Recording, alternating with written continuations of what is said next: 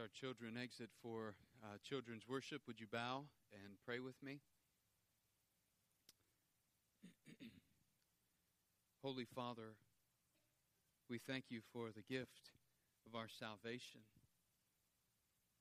Thank you for your Son, Jesus, our Lord and Savior, who has become our substitute and satisfied your wrath, which would be poured out against our sin. For outside of Christ, we have no hope. So as we worship you this morning, now through your word, we ask that you would speak. Holy Father, by your Spirit, speak into our lives. Teach us the truth of your word. Cause our hearts to be drawn to it and to love it. Cause our minds to be saturated with a love for your word, and cause our eyes to see the deep truth of your word, and let it impact our lives radically. Lord, would you do that this morning by your Spirit? Would you move in our midst, and would you impact our lives, and would you shape us this morning into worshipers who are truly set apart for your glory and captivated with a desire to worship you with everything that we have. May it be done for your name's sake, for it's in Christ's name we pray. Amen.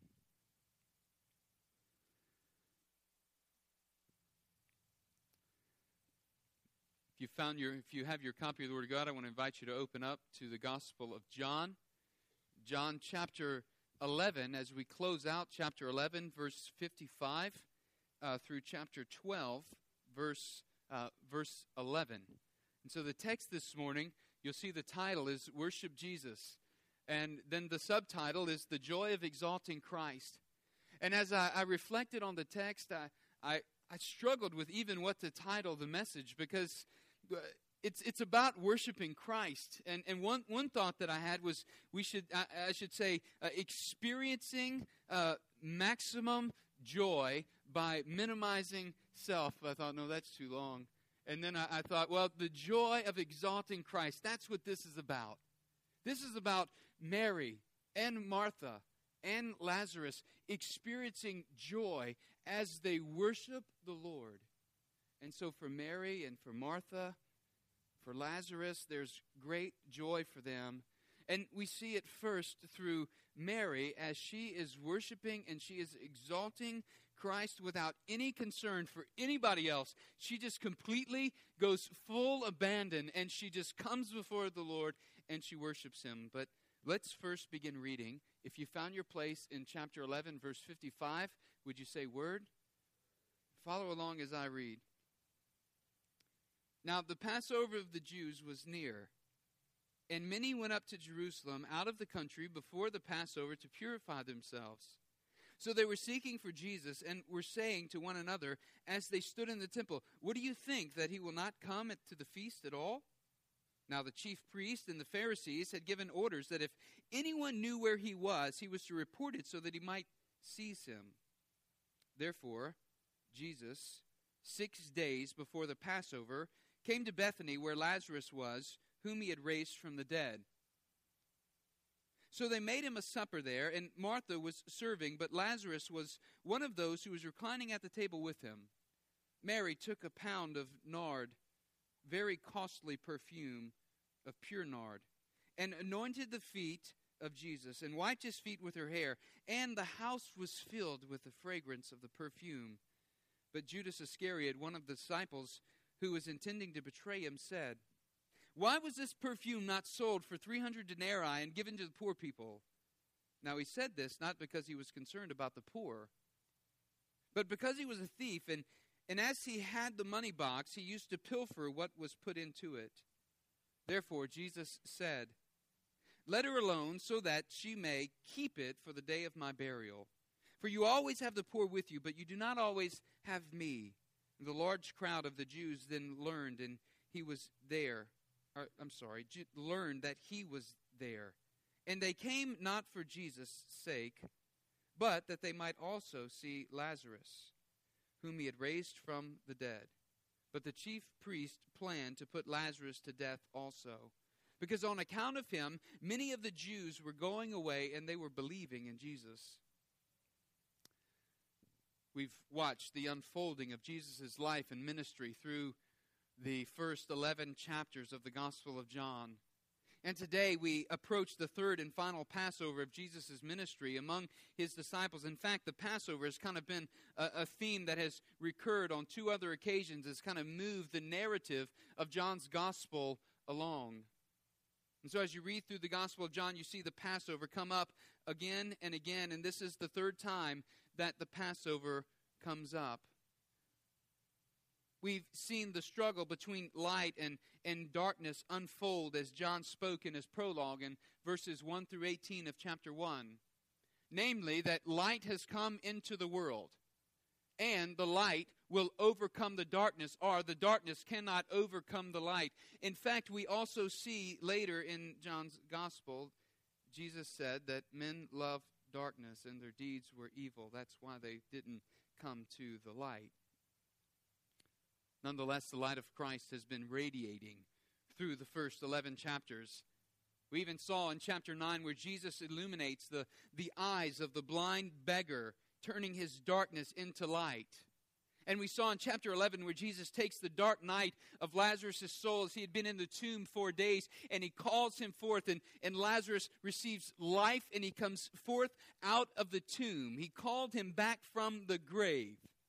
And so here in chapter 12, verse 36, Jesus will say, while you have the light, believe in the light, so that you may become sons of light. The point is that Jesus, the light of the world, has entered humanity, and we see this climactic point in his ministry. And the story that we read today of Mary anointing Jesus' feet is a testimony of her recognizing this light as she has seen it evidenced in her brother's life when he was raised from the grave. And so the story of 12, 1 through 11 is about Mary's worship and understanding and Mary's acceptance of Jesus' journey to the cross as she looks and sees his coming death. In fact, in verses 55 through 57, we get a clue as to the time and the context of the narrative. It says in verse 55 that the Passover of the Jews was near. In fact, that many Jews had gone up to purify themselves. And so in keeping with the tradition of Passover, the Jews were journeying to Jerusalem to go to the temple and to offer their sacrifice, so that as God's people, they would be part of this holy nation that was really set apart unto God. And so they would cleanse themselves in keeping with this ordinance, in keeping with partaking of the Passover meal. The pilgrims who were gathering for the feast of Passover in Jerusalem on this particular occasion really had no idea what this Passover feast and celebration would have in store. For this would be Jesus' final Passover. This would be the Passover where Jesus became the Passover lamb that they would celebrate. They were seeking for Jesus, verse 56 tells us, as they were standing in the temple, but he was nowhere to be found. In fact, most likely, we should understand from verse 57 that as the chief priests and Pharisees had given orders, that the people who were gathered there, the pilgrims, those worshipers who had come to purify themselves, they probably knew that the Sanhedrin had devised a plot to seize Jesus. They had issued orders for anyone who knew of his whereabouts to come forward and to speak and to let them know. That's the setting of what's going on during this time of Passover. But we see in verse 1, meanwhile, 6 days before the Passover, Jesus came to Bethany. He gathers there at Bethany with his 12 disciples. And as he's there with his 12 disciples, he's most likely there with his 12 disciples. And also Martha and Mary are there. And then Lazarus as well, we learn in the text. John doesn't tell us if anyone else is at the meal. There's been some speculation that maybe this was a meal to celebrate the work that Jesus had done in the life of Lazarus and of his family. And so the town has come together, and several families in town maybe have come together to celebrate and to hold a dinner in honor of Jesus and in honor of what he's done in Lazarus' life. But that's really just speculation. John mentions Passover here because he wants us to see that there's a connection. He wants to establish a link for his readers between the great deliverance festival of Passover and of Jesus' death. And so this is John's way of reminding his readers that the one who raised Lazarus from the dead is about to go to his own death.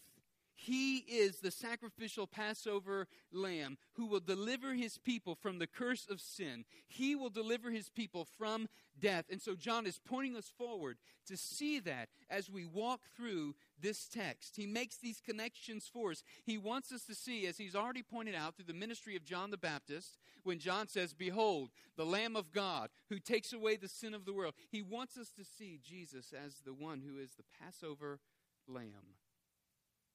One author writes, the divine irony of the scene as they're sitting or reclined at the table is that Lazarus, the once dead man but now living, sits at the table with Jesus, the now living man but soon to die.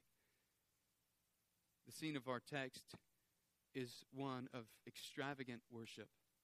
It's one of extravagant worship. We see it in verses 2 and 3 and verses 9 through 11. Henry Ward Beecher was a great preacher and first pastor of Plymouth Church in Brooklyn, New York in the 1800s. During his tenure, he had grown to be quite a popular preacher. There were many crowds that would come and would sit and would listen to his preaching. They had come to hear this great orator of the word, this great proclaimer of the word. And one day he was going to be out, and so he had his brother come in who would be a substitute and supply the pulpit for him. A large audience had already assembled to hear Beecher preach, and when the substitute pastor stepped into the pulpit, several disappointed listeners got up and they began moving toward the back door. That's when Beecher's brother quickly and being witty, stood up and he said loudly, "All who have come here today to worship Henry Ward Beecher, you may now withdraw from the church. You may now go your own way. All who have come to worship God, keep your seats." Many people just kind of sat back down. You know, in verse 56 here of chapter 11, it tells us the Jews were seeking Jesus. You know, but their motives for seeing him were less than pure. They had heard about what he had done. They had heard about this great miracle, and they wanted to see this great miracle-working, claimed to be Messiah. Verse 9 confirms that they had heard of his fame as he had raised Lazarus from the dead, and they were drawn by him and by Lazarus because of this miracle. Whatever their motives in seeking out Jesus, we can't say for certain. But we see an example of one who comes and offers extravagant worship before the Lord. And that example we see is in the person of Mary. She comes and brings just this radical display of selfless worship before her Lord as she comes before his feet. And verse 3 tells us Mary then took a pound of costly perfume, pure nard, and she anointed the feet of Jesus. And she didn't stop there. She then began to wipe his feet with her hair. And the house was filled with the fragrance of the perfume. This is one of the greatest acts of devotion and selfless worship that we see, I think, in all of the New Testament. The adjectives that we would use to describe Mary's act of worship here are many. Adjectives such as lavish and deeply personal, humble, faithful, genuine, glorious, captivating, sacrificial. We could probably go on and on. You could probably think of a few adjectives that you would use to describe this very wonderful time of Mary coming and very sensitive time of her coming and worshiping the Lord. Can you picture the scene?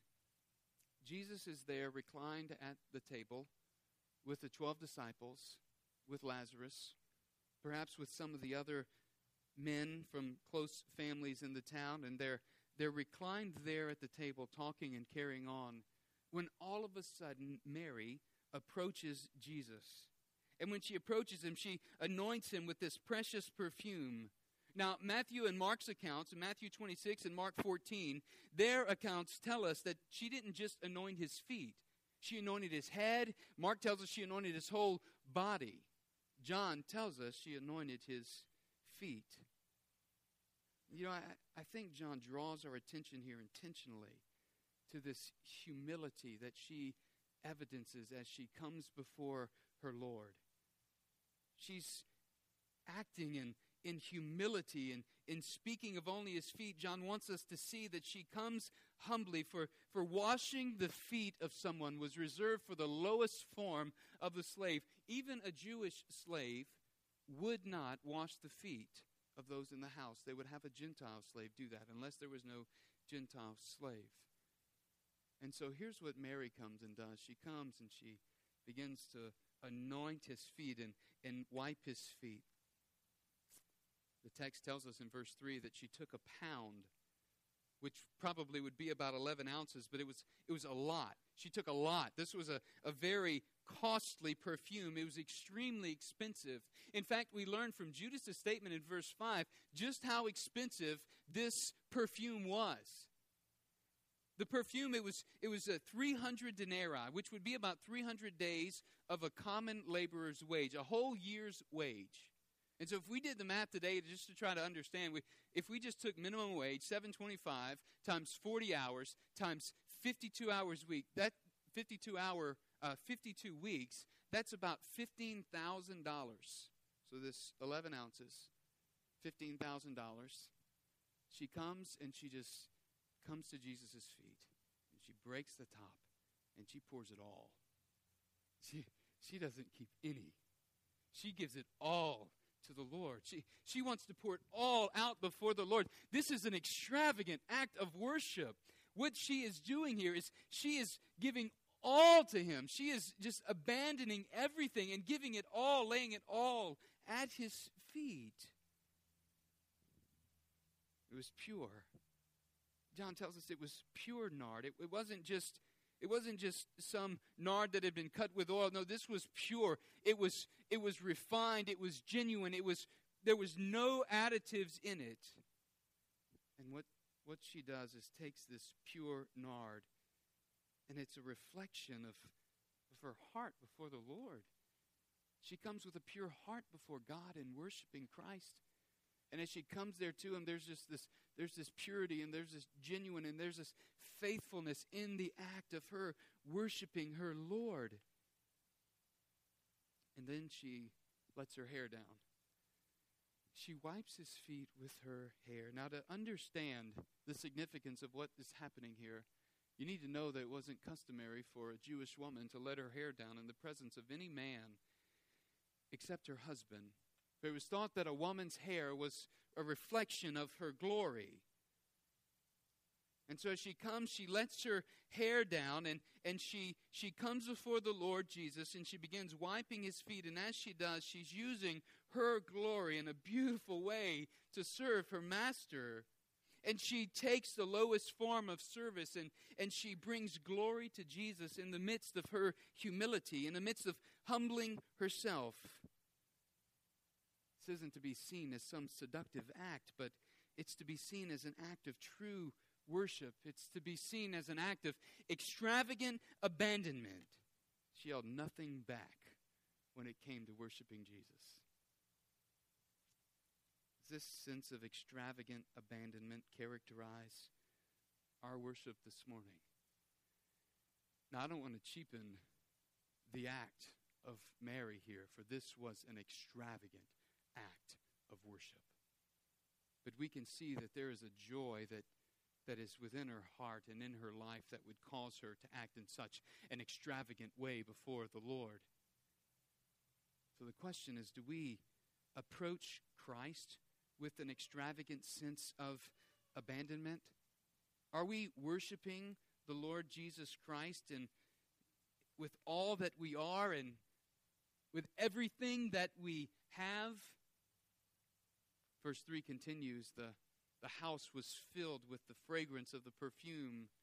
And it's as if John, while reflecting back later on, maybe 70 or 80 AD, when he writes the gospel, he's reflecting back on this account of what happened. And you know you know the memory that can be recalled when you smell something, right? So you might come through for me, just one that sticks out to me is like antibacterial hand sanitizer.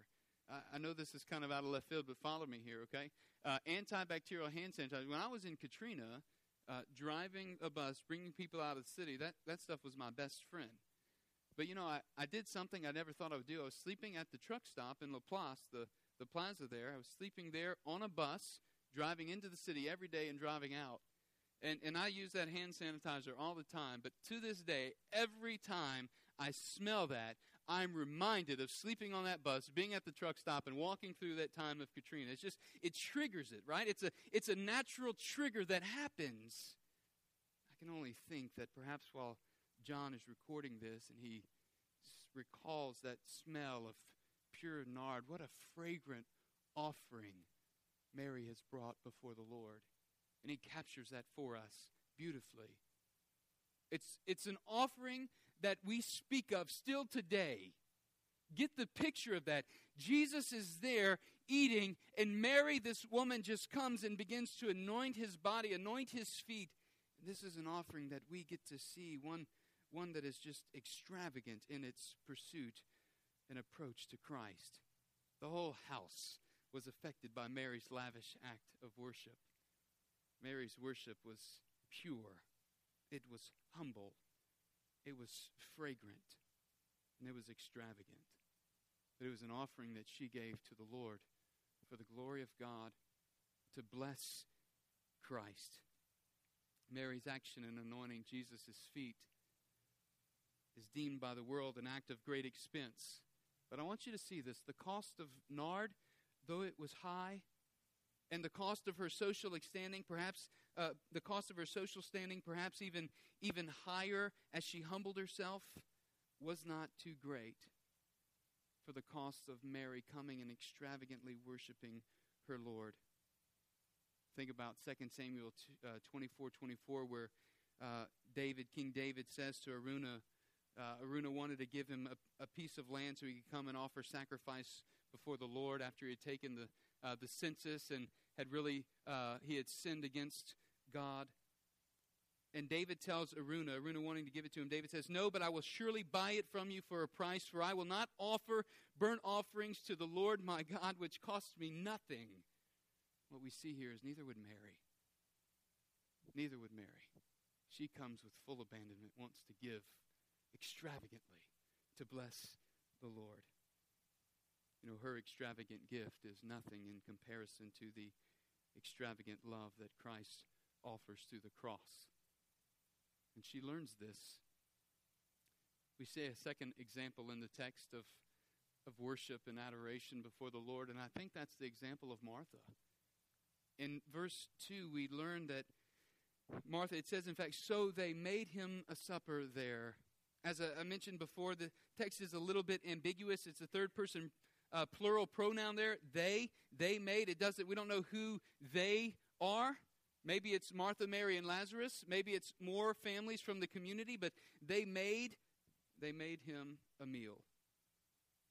And whatever scenario we go with here, it fits. It communicates the point the same. And the point is, they were honoring Jesus and they were coming there to serve him. You know, oftentimes it's Martha that gets kind of a bad rap, right? We think back to that text in Luke chapter 10, verse 38. Martha gets a bad rap. We immediately think of Martha in light of a busy person. She's always attending to the details of the gathering. She's always running around, getting everything in order. You know, and it's not without justification, because Luke 10:38 says this.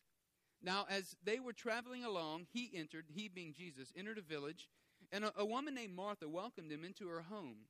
She had a sister called Mary who was seated at the Lord's feet listening to his word. But Martha was distracted with all her preparations, and she came up to him and said, "Lord, do you not care that my sister has left me to do all the serving alone? Tell her to help me." But the Lord answered and said to her, "Martha, Martha, you're worried and bothered about so many things, but only one thing is necessary. For Mary has chosen the good part, which shall not be taken away from her." I want you to notice something, though, in John's account of what's happening here in the text. In verse 3, we don't read any words of Martha's discouragement or frustration, do we? I think that happened early on for Martha, where she was rebuked somewhat by Jesus, or at least instructed by Jesus. But John says nothing here of her worry or concern for Mary's actions in light of hers. I think this is one of the jewels of the text that we can miss if we're not careful this morning. We see evidence of Martha's growing faith on the heels of her confession in chapter 11, verses 25 and 26, when she said to him, or 27 rather, "Yes, Lord, I have believed that you are the Christ, the Son of God, he who comes into the world." Martha has learned contentment, it appears, in her serving the Lord. She's come to a place of enjoyable worship in the work of serving her Lord. I believe it brought Martha great delight to serve Jesus at this meal. I think we see in Martha one who is living out her worship of Jesus in a unique way that God has gifted her. I think Martha shows us a portrait of those who worship Jesus as those who enjoy worshiping Him. True worship isn't concerned with the extravagance of the offering that we bring before the Lord. Jesus is concerned with our hearts and the manner in which we bring our offering of worship before Him. And this was true for both Martha and for Mary.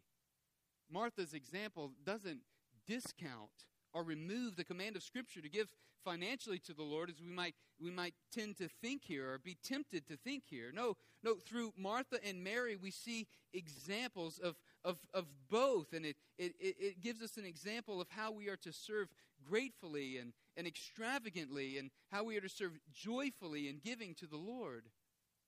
Martha's example beckons us to a place where we enjoy giving and joyfully give all of ourselves to the Lord through our service and worship. So we see through Mary and we see through Martha these acts of worship. It was G. Campbell Morgan who said, "God seeks and values the gifts we bring Him. Gifts of praise, thanksgiving, service, and material offerings. In all such giving at the altar, we enter into the highest experiences of fellowship. But the gift is acceptable to God in measure to which the one who offers it is in fellowship with Him in character and conduct." Though Mary and Martha, or through Mary and Martha, we don't see two mutually exclusive ways of worshiping the Lord. Instead, we're shown an all-encompassing view of the shape of our worship, both extravagant and enjoyable. We see yet a third portrait, I think, of worship, and that's of Lazarus. Lazarus witnesses of Jesus. In verses 9 through 11 are Lazarus witnesses about Jesus, but it's his life that is giving witness to Jesus. In verses 9 through 11, two things happened as a result of Jesus raising Lazarus from the dead. People believed in Jesus on account of Lazarus. They saw him. They saw the work and the testimony of Christ in Lazarus' life, and they believed because of the testimony and the power of Christ at work in Lazarus. The gospel writers don't record any words from the lips of Lazarus throughout the gospel. And in one sense, they didn't have to. Everyone knew his regeneration. Everyone knew and heard of the story of how Jesus had raised him from the dead. His regeneration was proof. His being brought to life was proof to all who saw him. And that though he was dead, now he lived. The point isn't that we should witness at all times and, if necessary, use words. I think that's a bad model for evangelism. I think the takeaway for us is that our lives, our actions, our words ought to demonstrate a radically different message than that of the world. Our lives ought to be different. We ought to be giving off light in the midst of darkness. Our lives should be glowing testimonies of the light of Christ within. The contrast of light and darkness is most evident in Lazarus' life. And so if Mary shows us extravagant worship and Martha shows us enjoyable service, I think Lazarus shows us an enlightened witness. And for you and I, what we should see from the life of Lazarus is he is one who has been given life. He has been regenerated. He's been brought forth from the grave. And it's a picture for us to see of what God in Christ has done in all of the lives of those who have believed in Christ by faith and professed faith in him. This is the work of regeneration in the life of the believer. And the witness of the believer to see others come into the kingdom of God is part of God's command and call in our lives. Listen, brothers and sisters, we are not to be simply idle, sitting by in this race of Christianity. We're to be engaging for the gospel of Christ. We're to be speaking and proclaiming the truth of God's word. We are to be giving testimony of the way that Christ has regenerated us. We are to worship him with extravagance. We ought to worship him with a joy. It should be enjoyable as we come to worship our Lord Jesus. And we know that by the presence of the Holy Spirit in our lives, that Christ has illumined our mind to understand. He has brought light into our world. He has transformed our darkness into light. As the blind man received sight, and as Lazarus walked out of the grave, so Christ has risen, and he has given us life. The dead man now lives because of Christ's work on the cross. And because of Christ's work on the cross, each of us who have professed faith in Christ are able to say, though I was dead in trespasses and sin, Christ has redeemed my life. The transformation Jesus brought to Lazarus points forward to the transformation and life-giving power of Jesus in our lives. You see that? Well, the second thing that happened as a result of Lazarus' witness to Jesus and the work that Christ had done in Lazarus' life was the chief priests planned to kill him. They wanted to take him out. They couldn't silence him. They couldn't put behind them the work that God had done in Christ to raise Lazarus from the dead. So they simply said, let's get rid of him. Let's execute him. And so they were concocting a plan to take his life. But I have to believe that though they plot to make Lazarus a martyr, there's this thought within my mind that Lazarus must have understood their threats as powerless against the all-powerful work of Christ, because Jesus had conquered death and given him life and given him victory, you see? And Jesus does this ultimately when he rises from the grave and ascends to the Father. And so their threats against Lazarus, what can they do? Man's threats against the believer today, what can man ultimately do? Who can separate us from the love of God in Christ? Neither death, nor tribulation, nor persecution, nor famine, nor nakedness, nor peril, nor sword, anything. Nothing. Go read Romans 8:31 through 39 and see. Nothing can separate us from the love of God in Christ Jesus. So here's a question. How are we challenged by Mary's extravagant worship? How is it that Mary's extravagant worship challenges us personally? How does her extravagant gift before the Lord challenge us? How are we challenged by Martha's enjoyable service? Have we gotten to a place where we are loathing serving? May it never be. May we catch a fresh glimpse of how Martha is enjoying serving her Lord. How are we challenged by Lazarus' enlightened witness? Would our corporate worship gatherings be any different today if these three characters described our lives more consistently? I pray that it would be our chief aim and desire that as we worship Jesus, we would experience the joy of exalting Christ like Mary and Martha and even Lazarus. deeply immersed in meditation during a church service, an Italian poet named Dante failed to kneel at the appropriate moment. His enemies hurried to the bishop and demanded Dante's punishment for his sacrilege. Dante defended himself when he was asked about this, and he said, "If those who had accused me had their eyes and minds on God, as I had, they too would have failed to notice events around them, and they most certainly would not have noticed that I was doing something other than what they were doing." You know, this seems to be the case for Judas. In contrast to the extravagant worship, Judas cries out, "This is economic waste." In contrast to the extravagant worship we see in Mary, he is calling and saying this is economic waste. The character of Judas doesn't need much commentary. I think we're pretty much all aware of the character of Judas. Verse 4 tells us that he was a betrayer, one of the disciples who was intending to betray him. Verse 5 tells us he was the criticizer. He asked this question, "Why was this perfume not sold for 300 denarii and given to poor people? We could have done so much with this money, a whole year's wage. Could have gone so far." Verse 6 tells us he was a thief.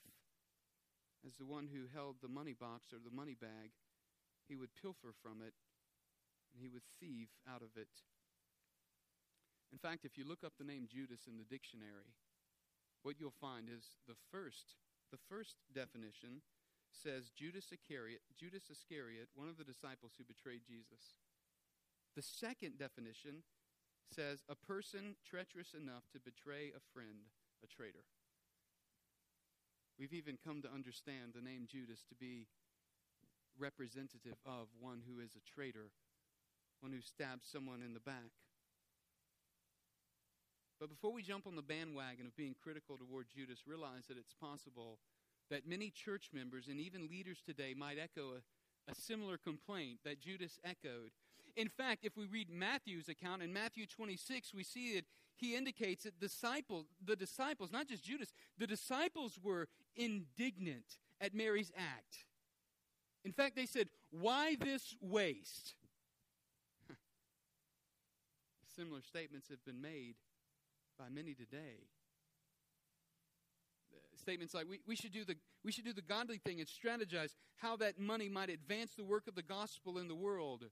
Or we could feed the hungry, we could house the homeless, we could support missionaries and gospel work all across the world. But here's the thing, what Judas and the disciples failed to see is that Mary's worship isn't about economic justice. It's about theological awareness. She is aware of the presence of God in the flesh right in her midst. And she will have nothing else but to lay all she has before him. She comes with a radical extravagance in her abandonment. And so Jesus defends Mary. He corrects Judas and perhaps the disciples.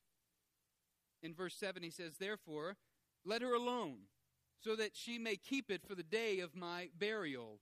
She understands Jesus' death is fast approaching, and her act of worship is seen by Jesus as anointing his body in preparation for his coming death. And what we see in Mary is we see one who gives extravagantly, but her extravagant gift pales in comparison to the gift she will receive in return. For the joy that she knows from Christ her Savior is a joy that surpasses any extravagant gift she could ever bring to her Lord. And so here's the thing. John intends for us to see a contrast between Judas and Mary. Judas saw Jesus as a ladder to advance his own ambitions, and he betrayed Jesus. Mary saw Jesus as the ultimate goal of her existence, and she worshiped him.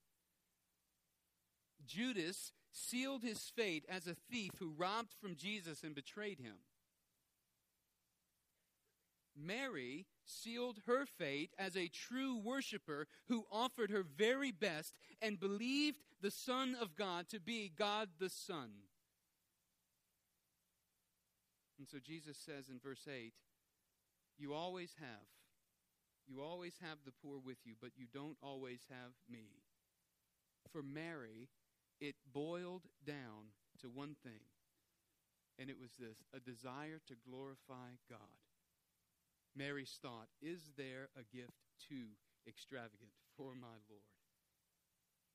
What a fitting expression of gratitude and glory and surrender. A question we might ask ourselves today is, can we duplicate the gift of Mary? Is it possible to cherish and honor Jesus today in a world which says in ways that seems extravagant? Is it possible to do that? I want to challenge us as a congregation to consider that as we consider even this next step in our journey as a congregation, as we consider a sanctuary, because the building we are in is physically wearing out. And so I would challenge us to ask that question.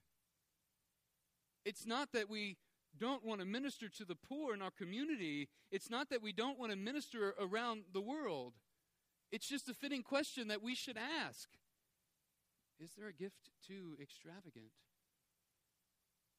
You think about going through Europe, if you've been and you've seen some of the cathedrals that are there, and you walk in and you see extravagance. I mean, you look at this cathedral and it's extravagant. Think about the purpose. Does it bring glory to God as your eyes are drawn heavenward? Do you see the glory of, are you pointing to see the glory of God as you walk into a place like that? You experience extravagance. It's a great question for us to consider. I would argue for us that Mary's extravagant worship of the Lord is an act of worship worthy of our consideration.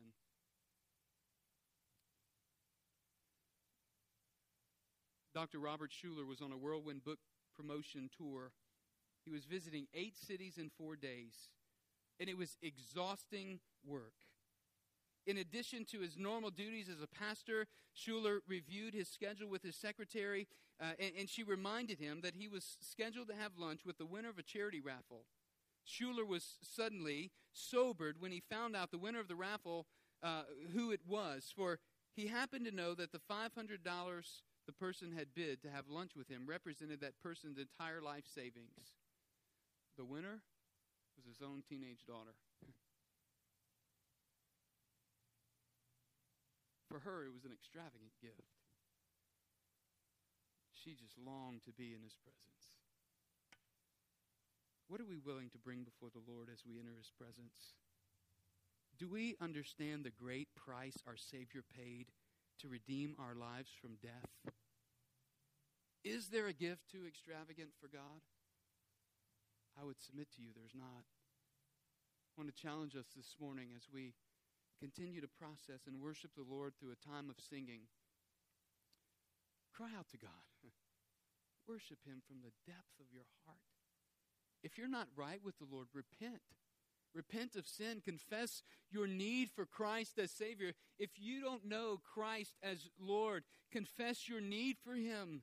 Repent of sin and place your faith and trust in him. I pray this morning that the Lord speaks to us and encourages us through his word. May we be encouraged as God's people to enjoy his presence, to be enlightened witnesses, and to be extravagant worshipers. Let us pray. Father, we thank you for your good hand in our lives, and we worship you this morning. And it is our great desire to bring an offering of praise before you. Not only as we come and participate in the offering in a moment, but just let our words, our thoughts, our work, our service, our fellowship today, let it all bring you glory and praise, and let it be a time of great worship as we join our hearts together. Unify us, Father. Continue to unify us in our mission to make disciples of all nations, for the good of all people and for your glory. It's in Christ's name we pray. Amen. Would you stand?